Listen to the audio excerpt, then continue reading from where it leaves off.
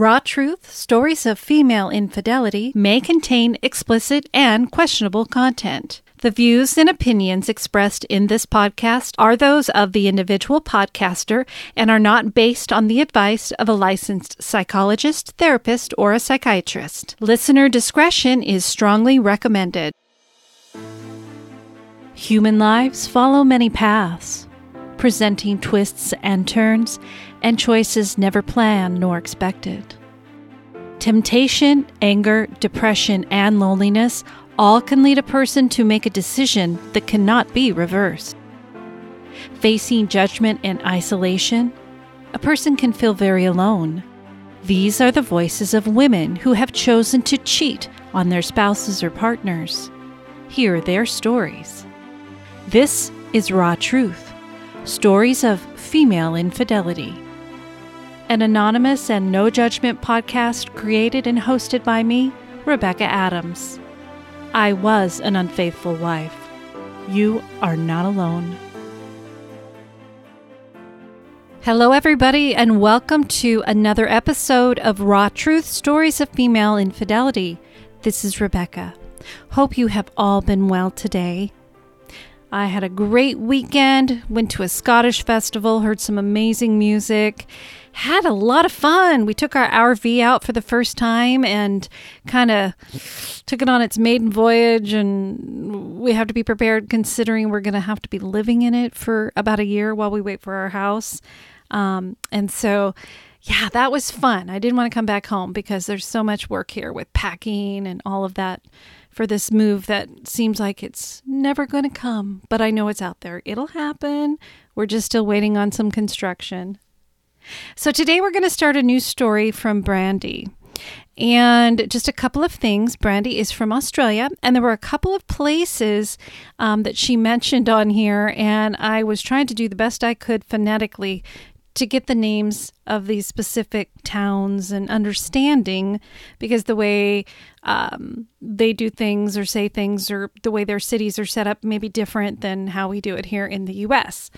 So if I screw up on words, well, that's just what happens when you have somebody from the U.S. trying to speak Australian common things. I even reached out to a couple of people who were from Australia, my listeners, and some of them hadn't even heard of the town, and they weren't going to try and help me because they were afraid they would butcher it worse than me. You guys know who you are, and thank you so much for trying to help. I appreciate it.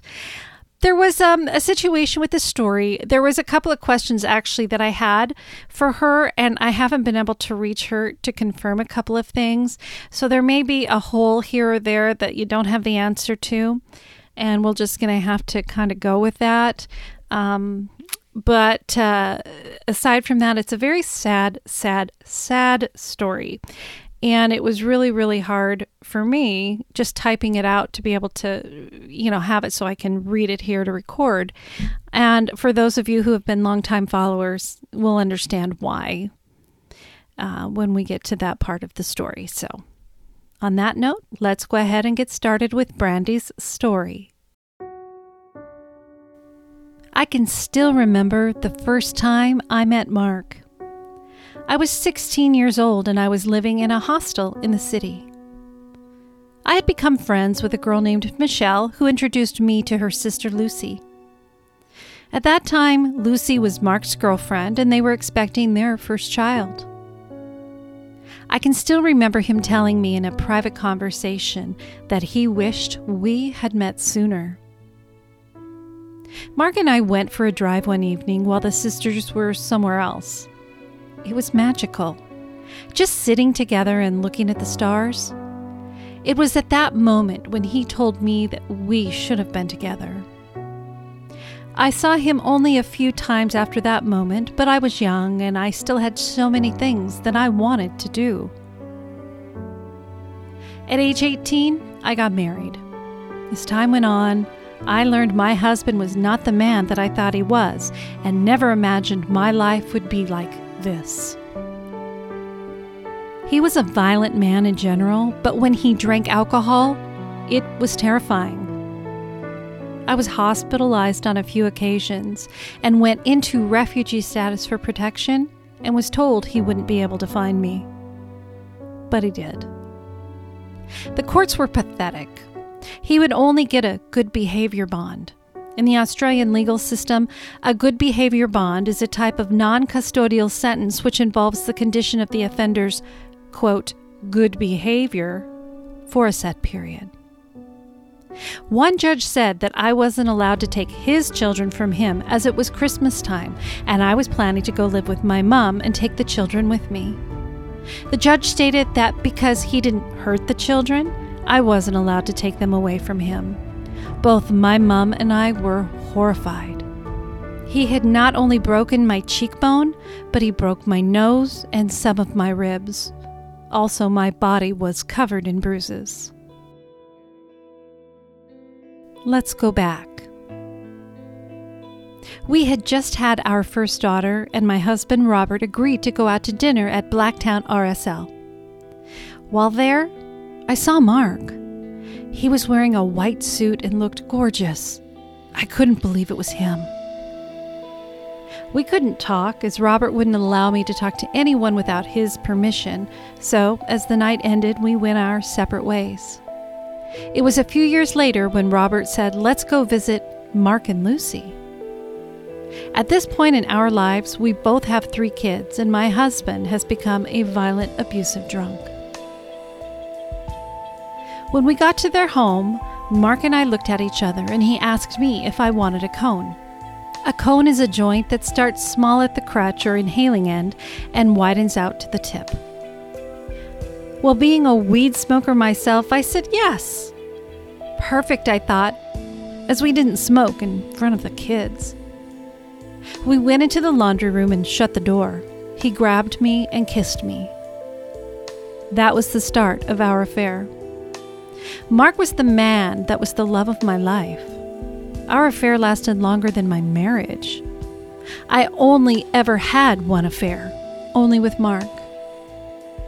However, my husband would accuse me of sleeping with any male that came to visit. He would say degrading things to family members about me. He would tell me things such as I'm fat and ugly, and that I don't know how to be a good mom, and no one would ever want me. At that time, my husband and I were living in Rudy Hill, but we had to move at the end of the lease. I was determined to live closer to Mark. I knew it would be so much easier to see him. I found a house literally just around the corner. And at this point, Robert was becoming more violent as he had started drinking. Every chance we could get to be alone, we took advantage of it. I was in love with Mark. I would do anything to get time to be alone with him. I would even get Robert so drunk that he would pass out, even though I knew he could go off at any second and start beating me. But when Mark was there, he never once hit me. I was so unhappy in my marriage. I only wanted to be with Mark. But back then, I thought I couldn't make it on my own, so I just kept trying to get any time I could with him. One night, Robert went on a rampage. He hurt me badly, and he tried to run me over and kill me. We were moved out to the country for my own safety, not that it mattered. Robert found us in a few days. I was terrified to go with him, but we all went back to the city.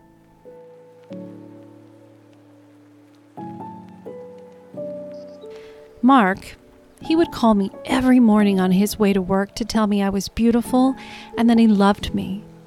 At this time, Robert was working the night shift, so we had so much time to be together. I was happy. I had the man of my dreams. About 6 years later, I became pregnant. I knew it was Mark's baby. I told Mark that I was pregnant, and he asked me if it was his, and of course I told him the truth. It was his. He was so confused, just as I was, so with all of this added stress, I ended up going into labor 1 month early. She was beautiful, a beautiful, healthy baby girl. Mark and I made this beautiful little soul. Our affair continued with stolen kisses and nights together. I would always tell him that I never wanted this to end. Well, Robert decided he would buy a house out in the bush. I was devastated. It was in the New South Wales countryside in Australia's little town called Wythally, which is about 110 kilometers or 68 miles from the nearest big town, Griffith, New South Wales. How would I ever get to see him living 6 hours away? Well, it came time to tell Mark that I was leaving. The following night, he begged me to stay, but I had to leave. I had no choice. Over the next 10 years, the phone calls never stopped. I still wanted him, and I never stopped loving him. Eventually, we moved back to Sydney, and Mark called me to tell me that he had left Lucy and asked if I would like to see him after all these years. Hell yes, I did, and I was so excited. It was like we had never been apart. I was happy and had decided it was time to leave Robert, so I did. We kept our relationship quiet, but after being hidden for so long, we couldn't keep back, and we told everyone. We felt as though we were in heaven. I had it all, the man of my dreams, the love of my life, and I was so happy. We were never apart for the next 4 years of our life, and it felt magical. He loved me so much. He showed me how life was supposed to be. He showed me that I could wear nice clothes, get my hair and nails done, things that I was never allowed to do with Robert. We spent weekends away, either camping or in motels. We would even spend weekends at his parents' house. I loved his mom and dad. Mark and I were truly in love.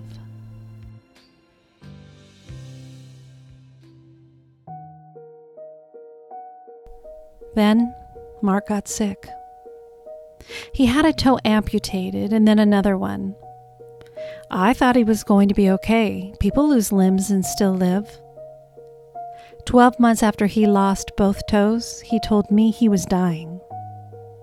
He said he didn't want me to be upset, so he was going to leave me so that I could find somebody else.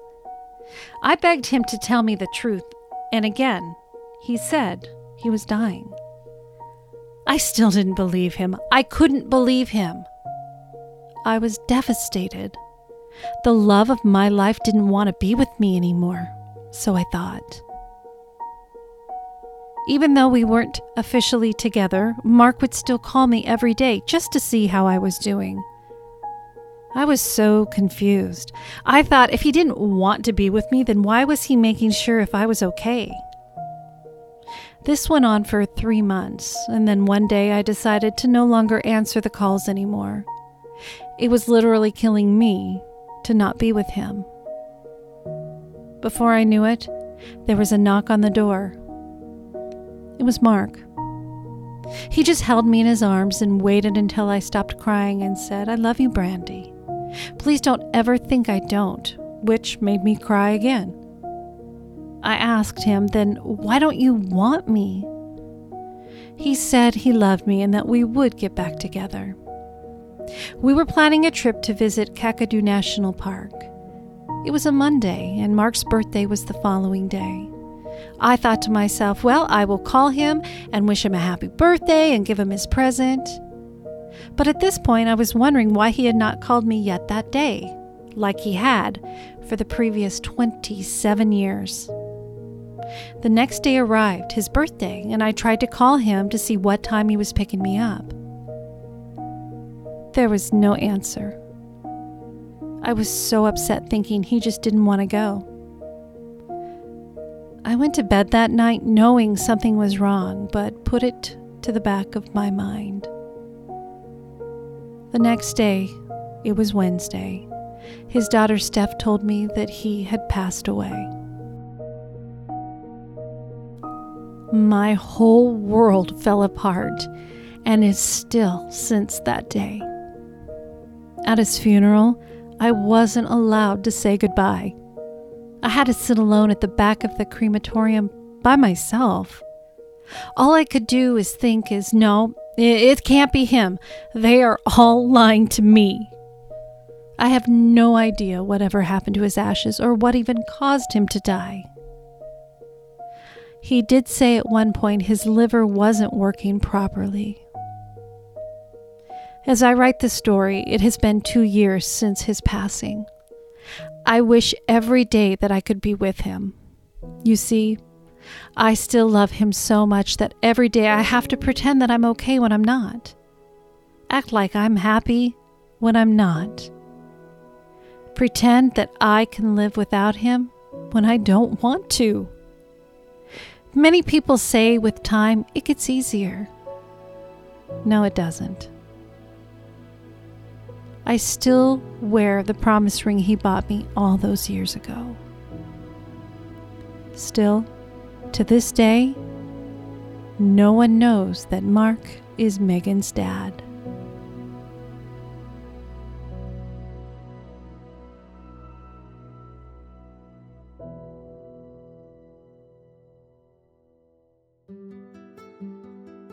Thank you, Brandy, for sending your story. And I imagine it has been so hard for you, and then to write this out for the show, that probably took a lot of strength and courage. But at the same time, I hope it was helpful. Sometimes writing things out can be cathartic like that. Just know that I will be thinking of you always, and honest with other people. And I shared this with you, Brandy, on a message that it was definitely hard for me to do this story. Normally, when I get emotional in stories, I'm feeling the pain from the infidelity when the woman is going through those remorseful feelings and hurting, or the husband that was hurt is saying really horrible things to her, and it just brings back those memories. But this one is different. When you lose somebody like that in your life, in this situation, this was just too relatable. And like I said, those who've been following me for a long time know exactly what I'm talking about. Thank you again, Brandy, for submitting your story. Please keep in touch. And we're all thinking of you and wishing you well. Okay, I had to take a little break for recording on that one. It was a little emotional. Just a few things here, though, before we wrap it up today, is there will be no Let's Ponder on October 16th. Why, you ask?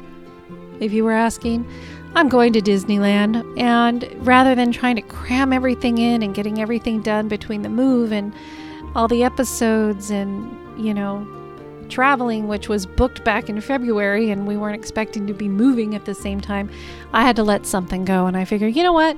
I am typically here week after week, and I think 1 week would be okay if I didn't have a Let's Ponder episode that everybody will survive. So we will be back on October 23rd with a new female infidelity story about Lucy. Just a reminder that I'm looking for little short stories regarding fighting over sex. If you and your spouse fight over sex nonstop, what's the reasons? Did you used to and now it's better? What did you use for a solution? How's that going? And then also, the one that got away. Did you ever reconcile? Not reconcile. That's not the word. Reunite. Did you ever reunite with that person? Even if it wasn't for a relationship purpose, but just, class reunion, or found them on Facebook, or la la la. I want to hear your stories. I've had some great ones come in. I'm always looking for a little bit more, though. So if you have something, please shoot it my way through Facebook Messenger or email it. All that information will be on the episode notes as to how to reach me. And that is it. Oh, and I'm still always accepting stories from both men and women regarding female infidelity. Women, when they come forward and share as to why they decided to step out of their relationship and what was going on in their marriage. And then also the men and how they found out that their spouse was being unfaithful or partner, and how it affected them and what happened ultimately. So please, I can send you a story guide. Just shoot me an email, or you can find it on my website. You can email your story to me. You can send it to me verbally through Messenger or through email, just recording your own voice on your phone and emailing it over. I will transcribe it, and you will still be anonymous. The only person that hears your voice is me, and no one else will be able to get a hold of that. It'll all be anonymous with your name, just as I always do. So I think that is it. I will say have a great week. I'll be back October 23rd. Take care, and thank you for being here today. On Raw Truth Stories of Female Infidelity, I share stories of women who have been unfaithful to their spouse or partner. I give them a safe space to be able to explain what happened and why they chose the direction of infidelity. I also feel it is just as important to understand what the betrayed husband or partner faced when they uncovered the truth. The affirmations he was giving her swept her away. He was young, good-looking, and interested in her. She took the bait. He would come over first for the coffee, then a beer for him and wine for her, until he felt so comfortable that he went in for a kiss. They slept together the first time that day. The rest of the story here was confessed over many days and hours of interrogation. She swore to herself that this was a one-time thing and she would take it to her grave. I probably could have lived with a one-time mistake, but that's not what happened. He started coming around every day, and every day they would have unprotected sex in our bed. He had her doing anal sex, which we never did as she didn't like it. He made good on his boast that he could get the housewives to do anything he wanted and that they had more anal sex in a few weeks than we had in 25 years of our marriage. To hear bonus stories of the men's discovery of female infidelity in their relationship and have early access to regular episodes ad-free, subscribe to my Patreon by visiting my website, rawtruthstoriesofFemaleInfidelity.com.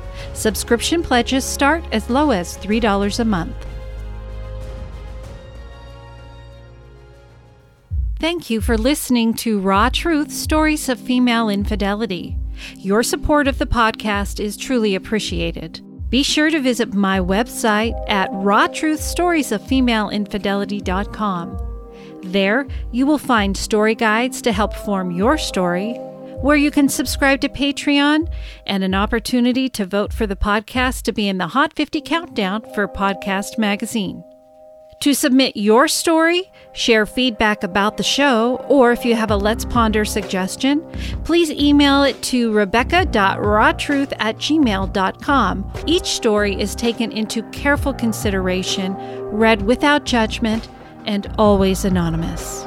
Raw Truth Stories of Female Infidelity is written, produced, and edited by me, Rebecca Adams. If you enjoy this podcast, please rate and review the show on Apple Podcasts. Be kind to one another, be kind to yourself, and always remember, no judgment. Goodbye.